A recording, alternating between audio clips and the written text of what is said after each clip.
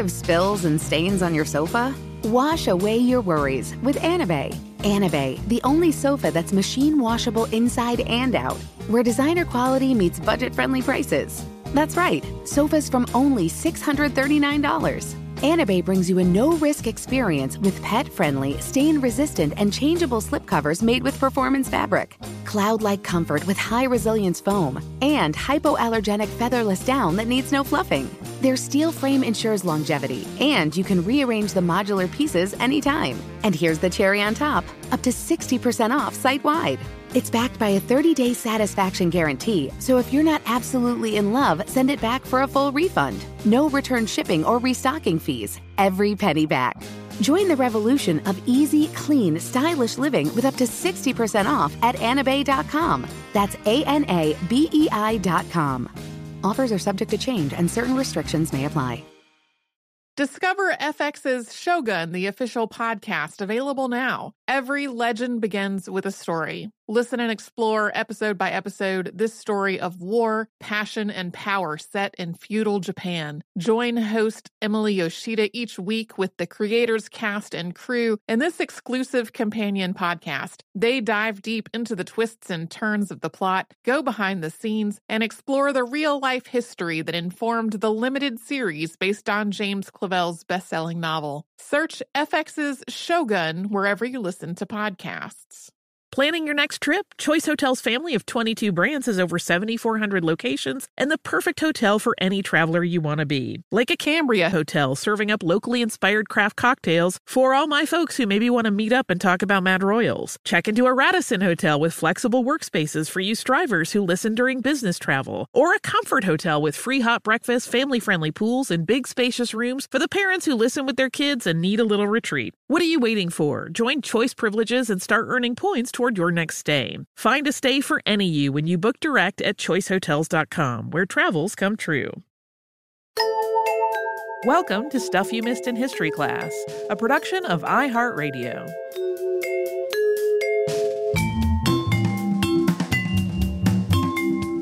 Hello and welcome to the podcast. I'm Tracy V. Wilson. And I'm Holly Fry.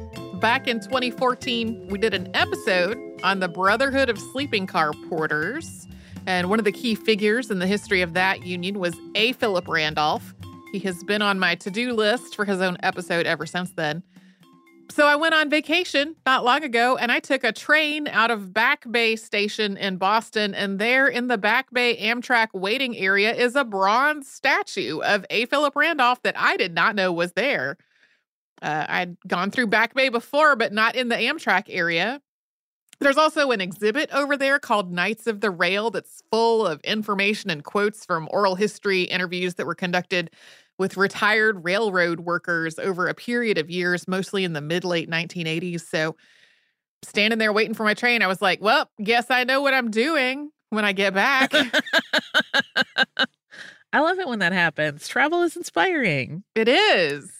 A. Philip Randolph was born Asa Philip Randolph on April 15th, 1889 in Crescent City, Florida. That's just south of Jacksonville. And the family moved to Jacksonville when he was still a toddler. His parents were Elizabeth Robinson and James William Randolph, and his older brother, also named James, had been born in 1887. The elder James Randolph was a minister in the African Methodist Episcopal Church, and he also worked a number of other jobs, including running a tailoring shop out of the family home, one in which he also cleaned, pressed, and dyed clothing. Elizabeth was a skilled seamstress, and she also ran the shop when her husband had to be away from home. Jacksonville was home to a thriving Black neighborhood, including a number of other Black-owned businesses, and there were also some Black people in respected positions within the greater city, including a judge. But when Asa was still very young, white authorities in Jacksonville started making the city more and more racially segregated, and in 1896, the Supreme Court issued its decision in Plessy versus Ferguson that racial segregation was legal under the U.S. Constitution. Asa's parents were really furious as segregation became more and more codified and the Supreme Court decision was announced. And Asa and his brother consequently weren't allowed to ride on segregated streetcars or to use the segregated reading room at the library. It was sort of their way of refusing to participate in this system. This response to segregation in Jacksonville was just a tiny piece of how the family approached things like race and racism.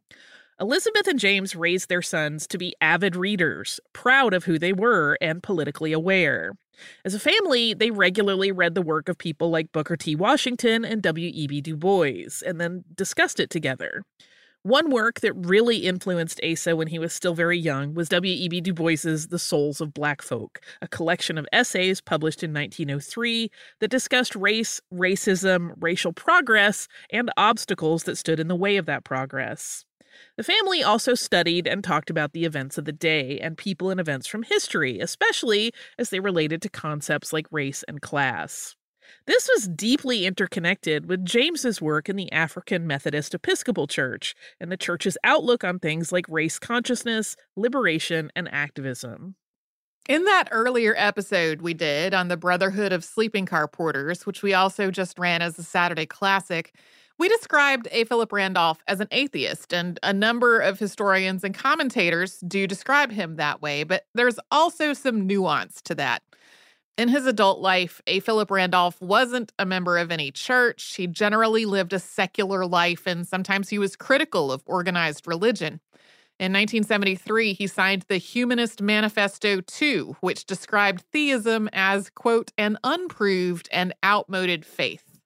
But at the same time, Asa's father was a devout minister, and Asa was raised in a religious tradition that had, from its very founding, actively resisted racism and discrimination. His outlook, approach, and manner of speaking were all deeply informed by this upbringing. He also absolutely recognized that for a lot of people, their church was not just their spiritual home, it was the center of their social and political life, and he understood how critically important churches were to the work that he went on to do as an activist and an organizer. That work was, of course, still to come at this part of A. Philip Randolph's story, but he was standing up for himself and for other people from a young age. As one example, he and his brother James were both paper boys, and when they went to pick up their papers to sell in the morning, they and the other black paper boys had to wait until last. So no matter how early they got there to get their papers, they made their way out to the street corners to sell them after the best spots had already been taken. James led Asa and the other black paper boys to convince the distributor to hand out the papers on a first-come, first-served basis rather than segregating the distribution by race. At the same time, though, the Randolph family largely kept to themselves, keeping most of their political discussions and activity going within their home and at church and not out in the greater community of Jacksonville. This was during a period that has come to be known as the nadir of American race relations. The post-Civil War Reconstruction had ended, a lot of the progress that had been made toward racial equality had been reversed, and segregation and racist violence were both increasing. While raising his children with a sense of racial pride and self-determination, the elder James Randolph also conducted himself so that he would be seen as likable and respectable without drawing the attention of the police or of white vigilantes. He wanted his children to have a clear sense of their innate worth and pride in their race, but of course, he also wanted to keep them safe. One notable exception, which was a formative moment for the young Asa Randolph, happened after his father heard that a gang of white men was planning to lynch a black man who was being held at the county jail. Asa's father armed himself with a pistol and rallied other black men to do the same. They all went to the jail to stand guard overnight. Asa's mother put out all the lights in the house and sat by the door with a rifle in her lap until James came home the next morning. While Randolph would go on to be a huge advocate for nonviolent direct action and is often described as a pacifist, he also did call for Black people to be able to physically protect themselves and their communities from violence. In 1907, Asa Randolph graduated from the Cookman Institute, which was the first high school for Black students in the state of Florida. He was named valedictorian, and during high school, he had also played basketball and he sang in the school choir. He had particularly excelled at theater and at public speaking. That family tradition of reading and talking about books and essays had also involved his father training him to be a really effective orator. For the rest of his life, Randolph spoke very precisely with a distinctive, powerful baritone voice. Although Randolph was an excellent student, the family couldn't afford to send him to college. He spent a few years working at various jobs around Jacksonville before moving to New York City with a friend in 1911. They paid their way to get there by working in the ship's galley. Once in New York, he settled in Harlem, where he continued to work at a variety of jobs, including being a dishwasher and an elevator operator. This was a few years ahead of the creative and cultural flourishing that would come to be known as the Harlem Renaissance or the New Negro Movement. And while that's usually described as starting a little later in the 19-teens, the seeds were being sown when Randolph arrived in New York, and he was part of it. We'll get to that after a quick sponsor break. Tired of spills and stains on your sofa? Wash away your worries with Anabay. Anabay, the only sofa that's machine washable inside and out, where designer quality meets budget-friendly prices. That's right, sofas from only $639. Anabay brings you a no-risk experience with pet-friendly, stain-resistant, and changeable slipcovers made with performance fabric, cloud-like comfort with high-resilience foam, and hypoallergenic featherless down that needs no fluffing. Their steel frame ensures longevity, and you can rearrange the modular pieces anytime. And here's the cherry on top, up to 60% off site-wide. It's backed by a 30-day satisfaction guarantee, so if you're not absolutely in love, send it back for a full refund. No return shipping or restocking fees. Every penny back. Join the revolution of easy, clean, stylish living with up to 60% off at anabay.com. That's ANABEI.com. Offers are subject to change and certain restrictions may apply. Planning your next trip? Choice Hotels has a stay for any traveler you want to be, with 22 brands and over 7,400 locations. Whether you're a business traveler, a family road tripper, someone who wants to seek out history and maybe make your own, or just planning a quick getaway, Choice Hotels has a stay for any you. Like a Cambria Hotel, where you can be a cocktail connoisseur and sip locally inspired craft beverages at downtown locations in the center of it all. This is a fun way to visit cities with a lot of history and a lot of fun in mind. Or a Radisson Hotel for all our productivity powerhouses out there. With flexible workspaces and on-site restaurants, you'll get the most out of your work trip. You'll get the coffee, the Wi-Fi, and the work done. And we can't forget about comfort hotels. Imagine you're a family road tripper, waking up in your big spacious room and then heading down to a free hot breakfast for the entire family, including waffles. So you'll be well fed and ready for the day's adventure, even if that's just relaxing. After that, you're spending all afternoon relaxing by the pool. You deserve it. What are you waiting for? Join Choice Privileges and start earning points toward your next stay. Find a stay for any you. Book directly at choicehotels.com, where travels come true. Hey Sarah, I love that spring break vlog you posted on Zigazoo. OMG, you watched it? Yeah, it was edited so well. I think you're so talented. Social media interactions are only positive when you use Zigazoo. Zigazoo is the world's largest and safest social media network for kids. Your kids can upload their content and see what their friends are up to. With Zigazoo, they can create videos, enter to win prizes, and try out the latest dances and trends. There's no commenting, no text messaging, and everything is 100% human moderated. Plus, all community members are real, verified kids just like yours. There are no bots, trolls, or AI. Because Zigazoo is about one thing and one thing only, and that is fun. Try out Zigazoo this spring break and let your kids share your vacation blogs and best edits with their friends safely. Download the Zigazoo app today. That's Zigazoo.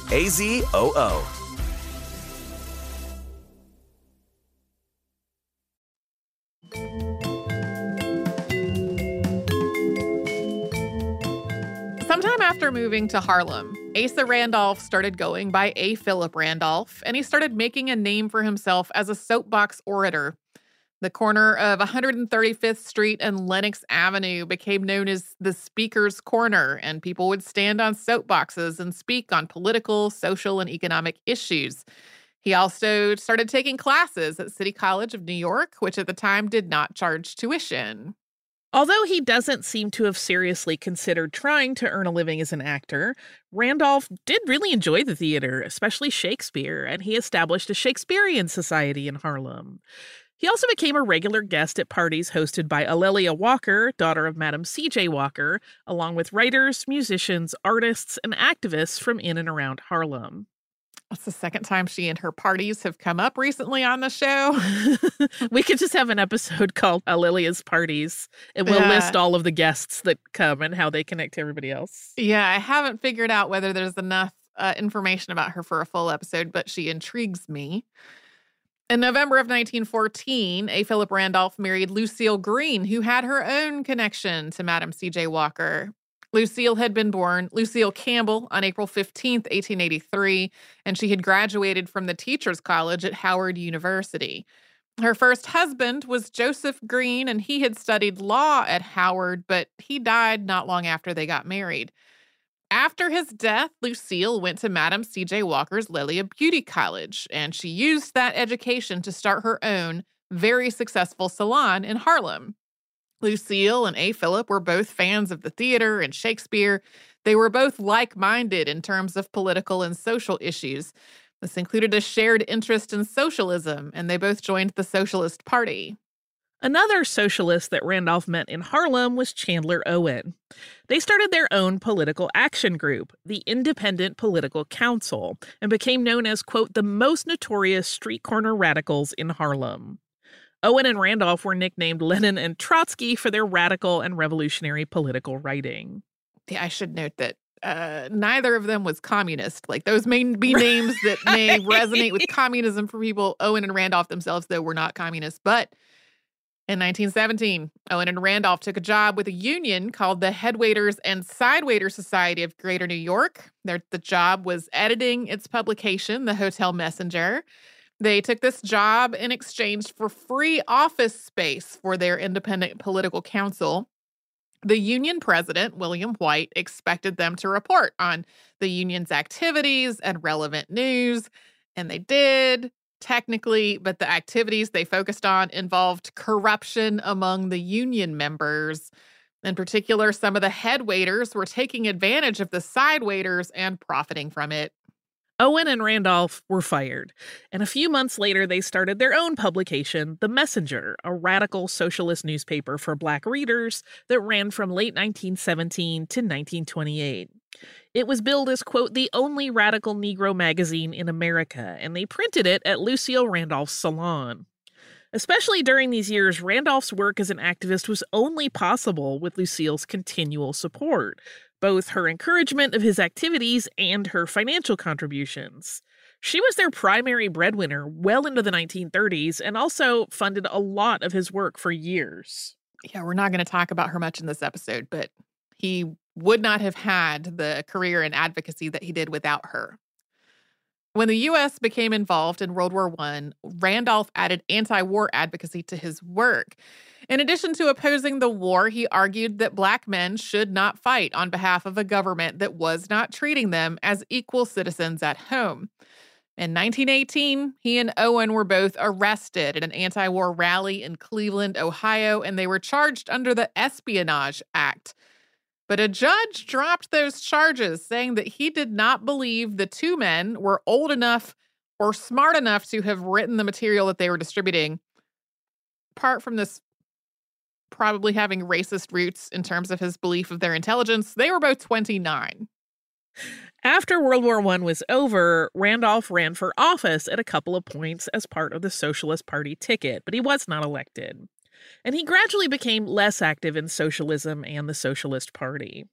The U.S. Communist Party was established in 1919 in the wake of the Bolshevik Revolution, and a number of socialists joined it. And while Randolph generally supported the revolutionaries in Russia, he thought communism was undemocratic. Around the same time, he also started to increasingly disagree with activist Marcus Garvey. Randolph and Garvey had met in 1916, not long after Garvey had immigrated to Harlem from Jamaica. While still in Jamaica, Garvey had founded the Universal Negro Improvement Association, which was a fraternal benevolent organization and also a major part of the Back to Africa movement in the early 20th century. Randolph had introduced Garvey to the soapbox scene and at first had really respected Garvey's ideas, calling him, quote, one of the militant Black fighters for social and racial justice. But Randolph's opinion of Garvey started to shift after World War I. Garvey was advocating for the establishment of an independent Black nation in Africa and for Black Americans to move there. But Randolph argued that Black people had the right to be in the U.S. and should have equal civil and economic rights where they were without having to move to another country. In addition to their growing ideological differences, Garvey's actions became increasingly controversial. He admitted to holding a secret meeting with the imperial wizard of the Ku Klux Klan, and he was also convicted of mail fraud. Randolph started a Garvey Must Go campaign, calling for Garvey to be deported. And some of Randolph's rhetoric on this went beyond just criticizing Garvey. He criticized immigrants from the West Indies a lot more broadly. This was also connected to his criticisms of communists, as some of the most prominent Black members of the U.S. Communist Party were West Indian immigrants. During all of this, in September of 1922, Randolph received a box containing a severed human hand at the messenger office. It contained a note signed by the Ku Klux Klan, but he thought it had really come from Garvey's Universal Negro Improvement Association. Garvey was deported from the U.S. in 1927 after spending about 3 years in prison for that mail fraud conviction. Marcus Garvey was not the only person Randolph had changed his mind about. He frequently revised his thoughts or his outlook based on changing circumstances. As an example, we mentioned earlier that W.E.B. Du Bois's The Souls of Black Folk had helped set Randolph on a path of lifelong activism for social and economic justice. He had seen himself in Du Bois's description of the talented 10th, the exceptional men who would save the race.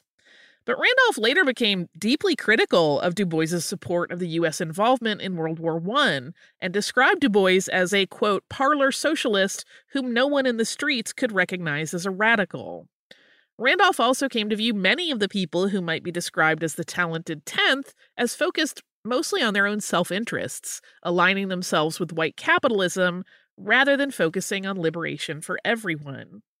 In 1925, Randolph was approached by railroad porters who worked for the Pullman Company who wanted his help in forming a union. He had been advocating for organized labor for years, including working with elevator operators and dock workers who wanted to unionize. He had built a really strong reputation as an organizer and an activist, and the Pullman workers wanted somebody who didn't work for their employer, so somebody who couldn't be fired or bullied on the job for their activism. So we won't walk through this whole union campaign because we have covered it in an earlier episode that we just ran as a Saturday classic. But it went on for more than a decade. Randolph and the Pullman porters really struggled during the Great Depression. But then in 1933, a piece of New Deal legislation called the National Industrial Recovery Act protected employees' right to collective bargaining. The National Labor Relations Act followed in 1935. The Pullman Company finally recognized the union in 1937, and the union signed its first contract with the company later that year. Up until this point, Randolph had seen unions as a way for Black workers to fight for economic equality. He had always focused on liberation and equal rights for Black Americans, but he also had thought that fighting for economic equality was a way to achieve that. But his experiences during the Pullman Porters union campaign made it obvious that racial and economic equality were inextricably linked. One of them would not simply follow from the other. He started really pushing for racial equality and an end to discrimination within organized labor. This included fighting against the establishment of segregated local unions and fighting racial discrimination within integrated unions. He also fought for unions of Black workers, like the Brotherhood of Sleeping Car Porters, which was an all-Black labor force because that was who Pullman hired to do that job. He fought for them to be full and equal members of federations like the American Federation of Labor. As Randolph was fighting for equality for Black workers in organized labor, he also worked to integrate and end racial discrimination in the federal government, the defense industry, and the armed forces. We'll talk more about that after a sponsor break. Tired of spills and stains on your sofa? Wash away your worries with Anabay. Anabay, the only sofa that's machine washable inside and out, where designer quality meets budget-friendly prices. That's right, sofas from only $639. Anabay brings you a no-risk experience with pet-friendly, stain-resistant, and changeable slipcovers made with performance fabric, cloud-like comfort with high-resilience foam, and hypoallergenic featherless down that needs no fluffing. Their steel frame ensures longevity, and you can rearrange the modular pieces anytime. And here's the cherry on top, up to 60% off site-wide. It's backed by a 30-day satisfaction guarantee, so if you're not absolutely in love, send it back for a full refund. No return shipping or restocking fees. Every penny back. Join the revolution of easy, clean, stylish living with up to 60% off at anabay.com. That's ANABEI.com. Offers are subject to change and certain restrictions may apply. Planning your next trip? Choice Hotels has a stay for any traveler you want to be, with 22 brands and over 7,400 locations. Whether you're a business traveler, a family road tripper, someone who wants to seek out history and maybe make your own, or just planning a quick getaway, Choice Hotels has a stay for any you. Like a Cambria hotel, where you can be a cocktail connoisseur and sip locally inspired craft beverages at downtown locations in the center of it all. This is a fun way to visit cities with a lot of history and a lot of fun in mind. Or a Radisson hotel for all our productivity powerhouses out there. With flexible workspaces and on-site restaurants, you'll get the most out of your work trip. You'll get the coffee, the Wi-Fi, and the work done. And we can't forget about comfort hotels. Imagine you're a family road tripper, waking up in your big spacious room and then heading down to a free hot breakfast for the entire family, including waffles. So you'll be well fed and ready for the day's adventure, even if that's just relaxing. After that, you're spending all afternoon relaxing by the pool. You deserve it. What are you waiting for? Join Choice Privileges and start earning points toward your next stay. Find a stay for any you. Book directly at choicehotels.com, where travels come true.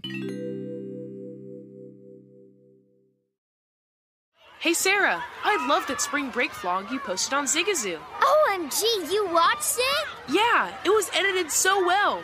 I think you're so talented.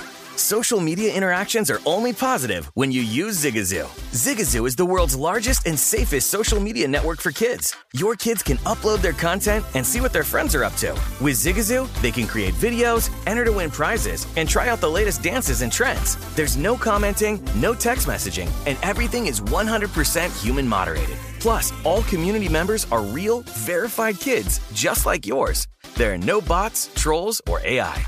Because Zigazoo is about one thing and one thing only, and that is fun. Try out Zigazoo this spring break and let your kids share your vacation blogs and best edits with their friends safely. Download the Zigazoo app today. That's Zigazoo.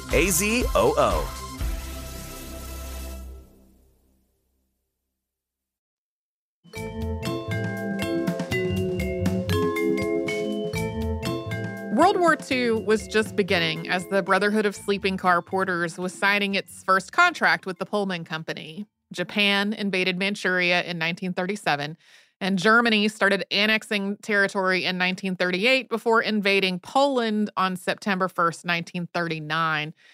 Although the United States did not formally enter the war until after Japan bombed the naval base at Pearl Harbor, Hawaii in December of 1941, the U.S. started offering significant aid to the Allies before that point. That meant that the U.S. government, factories that were producing war material, and other employers all needed workers. But Black people were often excluded from civil defense training programs and from wartime jobs, or faced on-the-job discrimination if they were hired. Under the Selective Training and Service Act of 1940, men between the ages of 21 and 35, regardless of their race, were also required to register for the draft. But the military they were being drafted into was racially segregated. Often, all Black military units were assigned to the tasks that were necessary, but were also considered the most menial and degrading. So, A. Philip Randolph started trying to push the government to end this kind of racial discrimination. On September 27th, 1940, he, Walter White of the NAACP, and T. Arnold Hill of the Urban League all met with President Franklin Delano Roosevelt and other government officials. This meeting didn't lead to any kind of meaningful change, so the following January, Randolph launched the March on Washington movement. This movement was focused on direct action, specifically getting thousands of Black people to march on Washington on July 1st of that year to demand equality in the government, wartime industries, and the military. Randolph was inspired by earlier marches that had taken place in the U.S. and elsewhere, including a march on D.C. planned by Jacob Coxey in 1894, which we covered on the show in 2020, and the campaigns of civil disobedience led by Mohandas Gandhi in India. The Pullman Porters were a major part of the March on Washington movement. As we talked about in that earlier episode on them, the Porters became a critical source of information, support, and organizing for civil rights. Their unionizing effort had given them experience in advocacy and organizing, and their jobs took them to cities all around the United States. Randolph described the March on Washington movement as something that could not have happened without them. The Porters spread the word about plans for the march, including organizing in their union halls and through social and political organizations that they were also members of. Other political and civil rights organizations also played a big part in this effort, including the NAACP and its president, Walter White. Randolph got some criticism for a key part of this, which was that he wanted to exclude white people from participating in the march. This seemed to contradict his ongoing criticisms of separatism and Black nationalism, including a lot of his criticisms of Marcus Garvey. White people were also an active part of the civil rights movement, and some organizations, including the NAACP, had been intentionally founded as multiracial organizations. People questioned whether allowing only Black participants in the march was the same thing as establishing whites-only businesses and social clubs. Randolph argued that no, it was not. The planned March on Washington was about Black people fighting for rights they did not already have access to, but any white marcher who might join them already had those rights. He also argued that white people weren't losing anything by being excluded from the march. Additionally, he really didn't want this march to be overwhelmed by white activists, especially since some of the white people who were most likely to participate were communists, and Randolph was still deeply against communism and wanted to distance the march from it as much as possible.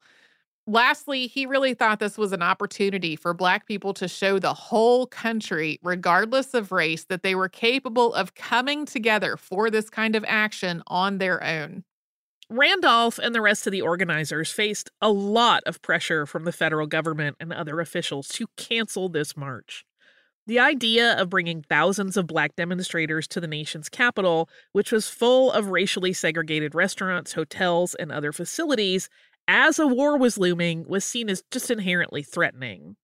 This was especially true as word of the march spread, and Randolph's projection of how many people would be there kept growing. By the spring of 1941, he said to expect 100,000 Black marchers on Washington on July 1st.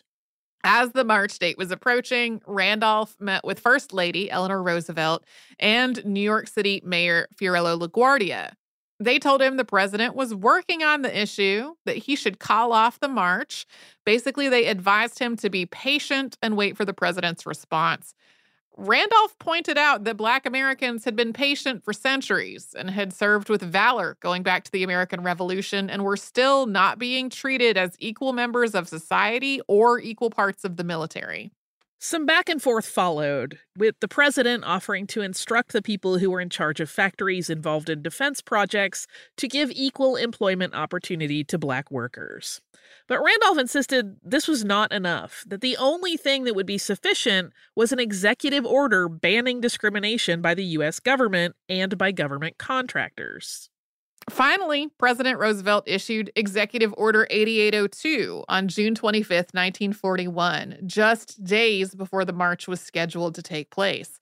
It read in part, quote, "There shall be no discrimination in the employment of workers in defense industries and in government because of race, creed, color, or national origin."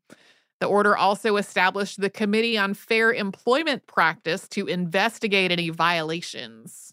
In response, Randolph postponed the march, but this effectively meant that it was canceled. And he got some criticism for this as well, including from youth organizer Bayard Rustin, who we covered in a two-part episode in June of 2016.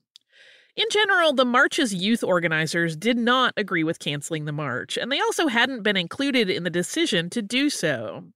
Even though the president had issued an executive order, that executive order didn't meet all of the march's demands, especially the demand to integrate the military. People also just felt like this was a lost opportunity.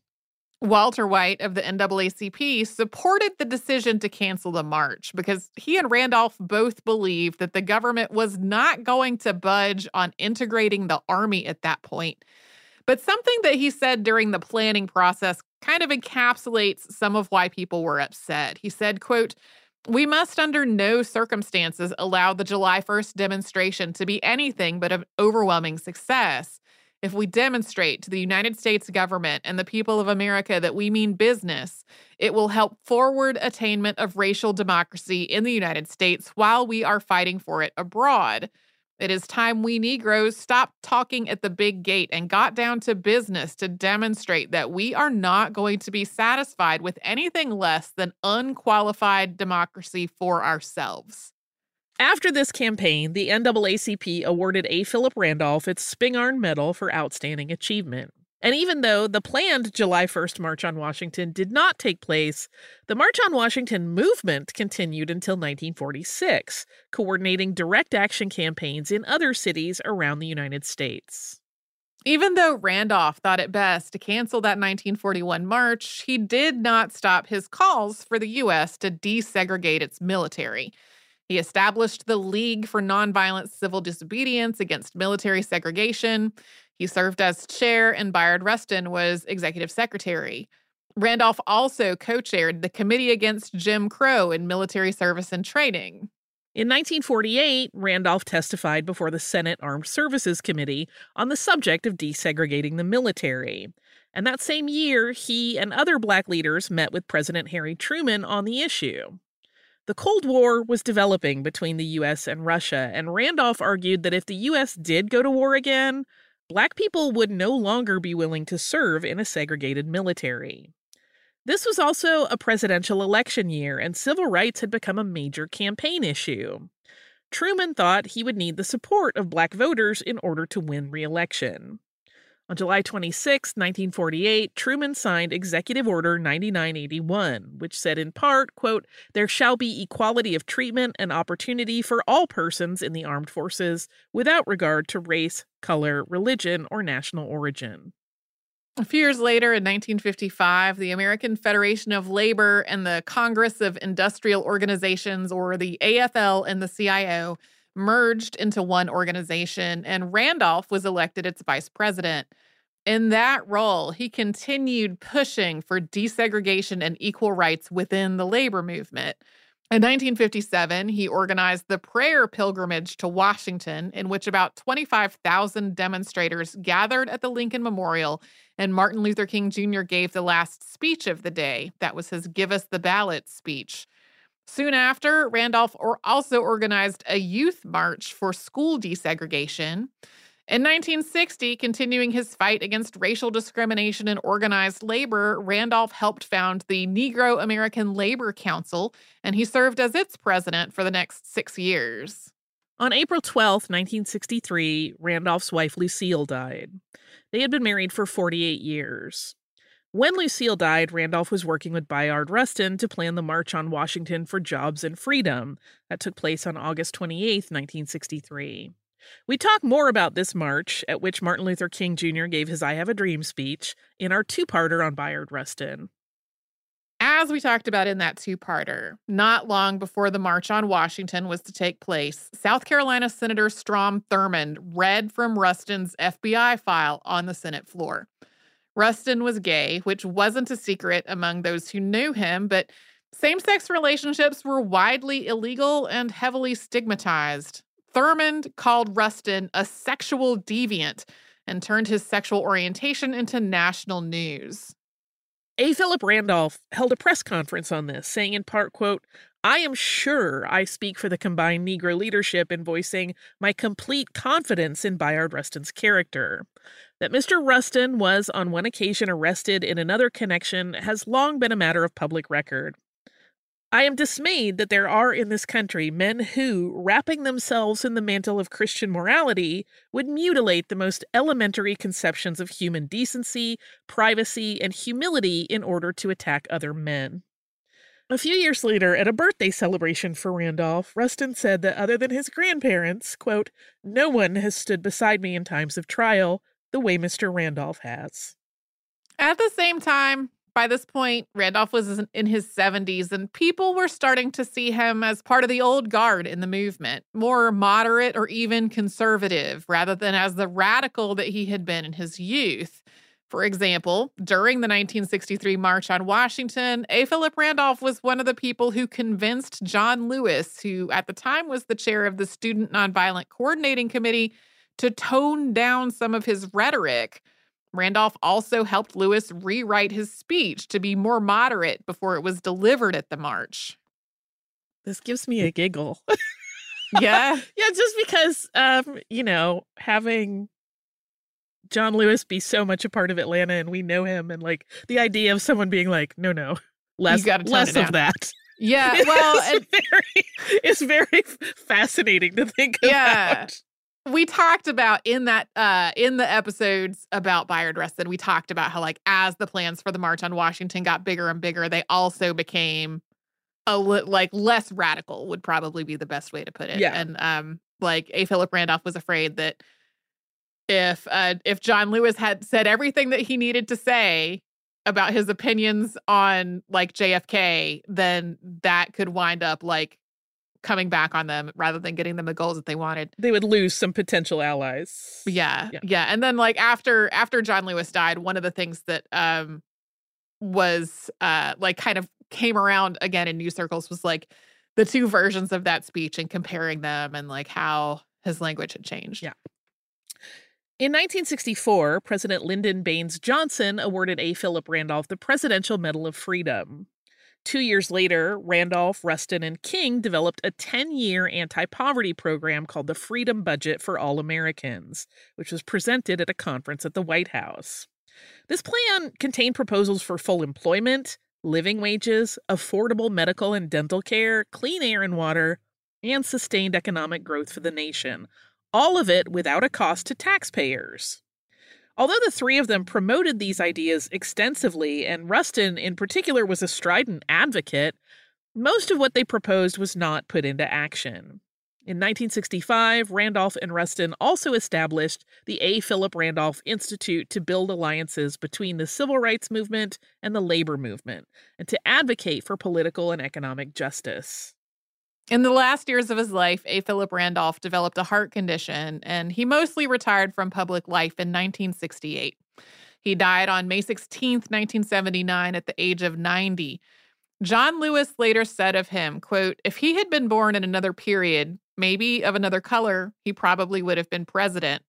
In another land, he probably would have been maybe prime minister. But in a real sense, he was head of the building of a new nation, of a better America." That statue at the Amtrak station that Tracy mentioned earlier was made by sculptor Tina Allen. This was her first major commission, and she went on to sculpt other Black historical figures, including Sojourner Truth, George Washington Carver, and Frederick Douglass. The A. Philip Randolph statue was unveiled on October 8, 1988, with retired members of the Brotherhood of Sleeping Car Porters in attendance. According to news coverage from the time, Back Bay was chosen for the statue because of its popularity as a railroad station and because many of Boston's Black rail workers had lived in the surrounding neighborhoods. The oral history exhibit was unveiled in 1991. I wasn't able to confirm this, but one of the sources that I read said that this was the first statue of like a Black figure from the civil rights movement in the city of Boston. But again, was not able to track down whether that's accurate or not. There is, however, kind of an irony to the statue of Randolph being in the Amtrak waiting area at Back Bay. Over the 1950s and 60s, train travel dropped really precipitously in the U.S. due to a number of different factors, including the rise of commercial air travel and the building of a more expansive and connected interstate highway system. There were fewer and fewer porters working on the railroads, which meant that membership in their union plummeted, and that left it without a lot of bargaining power. Amtrak, or the National Railroad Passenger Corporation, started operating in 1971. It was founded as part of a federal effort to keep passenger rail service going in the wake of all this. Amtrak absorbed nearly the entire interstate passenger rail industry in the U.S. With the exception of some regional commuter rail lines, Amtrak handles nearly all interstate rail travel in the U.S. today. In 1974, Amtrak signed an agreement with a different union for workers who did the kind of jobs that the porters had been doing. That was the Hotel Employees and Restaurant Employees Union. There really wasn't a way for the Brotherhood of Sleeping Car Porters to recover from this, and it merged with the Brotherhood of Railway Clerks in 1978. So if you want to have a statue of A. Philip Randolph in a train station offering interstate passenger service in the United States, it's probably going to be an Amtrak station. Amtrak was also a big part of the eventual end of the union that he was so instrumental in founding. Do you have listener mail for us? I do. I just, I kept my listener mail on my screen today instead of printing it out because it's very picture heavy. And as we have established, I have challenges with printing emails that contain pictures. So this is from Mindy. Mindy's email is titled Hickory Dickory Dock Door. And Mindy wrote, "Hi, Holly and Tracy. I got so excited this afternoon listening to today's episode on Mother Goose. I was in Berlin, Germany in November, and a large part of my time was just wandering around the city. One day, I was wandering around and found this amazing door, which I have no idea what the door is to or why it was this awesome, but it appeared to be a visual representation of the Hickory Dickory Dock poem. I first noticed the cat gargoyle while about half a block away. Then as I got closer, noticed the mouse door handle. The more I looked at it, the more I loved it. I've searched Google a few times to see if I could find out more about this door, but haven't found anything yet. It was nowhere near the most historical thing I found wandering around Berlin, but it was one of the most whimsical. I sure do love to just wander around the city. So I am in favor of everything that has happened in this email so far. So I'm going to describe what is in this picture that is the next thing in the email. There is a cat gargoyle. I'm 99.9% sure it's a cat because this is a very long cat tail, but from some angles, it looks almost like a dog. This is like very stern looking cat gargoyle kind of on the stonework on the facade of this building. And then there is a door that has like the door handle has a little mouse on it as like part of what the door handle is carved to resemble. There's a little cat face looking out of a little window above the door handle with the mouse on it. And then there's like other mice in various poses, like incorporated as part of this like fairly ornate door, considering what doors usually look like today. This email goes on to say, here are my pet tax photos. My cat Peaches is a snuggle bug. My dog Brandy loves everyone. Unfortunately, my cat Dina, who I've sent you pictures of before, recently passed away from kidney failure. She was my constant companion for 13 years, and I miss her bratty, sassy self every single day. Peaches and her emotional support shoes. It's a very, very, very fluffy cat. And having also had a fluffy cat who loved to love on people's shoes, I love this picture. Brandy is a dog who is giving us all some side eye. And then Dina is napping in the sun. It's very cute. Thanks for all your hard work. I definitely appreciate the podcast and the hours and hours I've spent with the two of you over the years. Mindy, thank you so much, Mindy, for sending this note and these pictures of this amazing door. I also tried to find some more information about this door. It is in Berlin. It is no longer a functioning door. It is like now just sort of part of the building facade. And the building that it is on is the Microsoft office in Berlin. But I could not find any other information about like this door, who carved it, why it looks this way. It's a very cool looking door though. If you Google something like cat and mouse door Berlin, Germany, you might find some pictures of it. So thanks so much, Mindy, for this email and for these pictures, the cat pictures and the door pictures. If you would like to write to us about this or any other podcast, we're at History Podcast from iHeartRadio.com. We're all over social media at Missed in History. It's where you'll find our Facebook, Twitter, Pinterest, and Instagram. And you can subscribe to our show on the iHeartRadio app or wherever else you like to get your podcasts.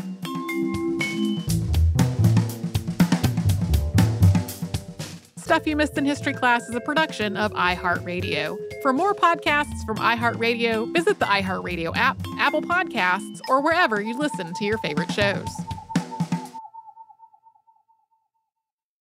Does money stress you out? Let Facet flip your financial chaos into clarity. Finding Facet immediately put us at ease. Facet's innovative approach to financial planning ensures your money works as hard as you do, enabling members to experience the joys of having your finances in order. And that makes us Facet for life now, I guess.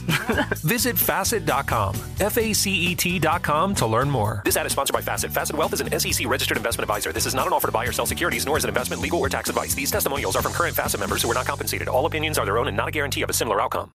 Zigazoo has made me zigzag. What I mean by that is I swore I would never let my kids on social media. But now I'm setting them loose on Zigazoo. Zigazoo is a space for kids to post videos they've created and to share them with other kids just like them. Videos that are moderated by actual people. And since there are no comments or messaging, you don't have to worry about social trolling. Zigazoo, the world's largest social network for kids. Download the Zigazoo app today. Infiniti presents a new chapter in luxury, the premiere of the all-new 2025 Infiniti QX80, live March 20th from the Edge at Hudson Yards in New York City, featuring a performance by John Batiste. The all-new 2025 Infiniti QX80 is an SUV designed to help every passenger feel just right. Be the first to see it March 20th at 7 p.m. Eastern, only on iHeartRadio's YouTube channel. Save the date at new-QX80.com. Don't miss it. 2025 QX80 coming this summer.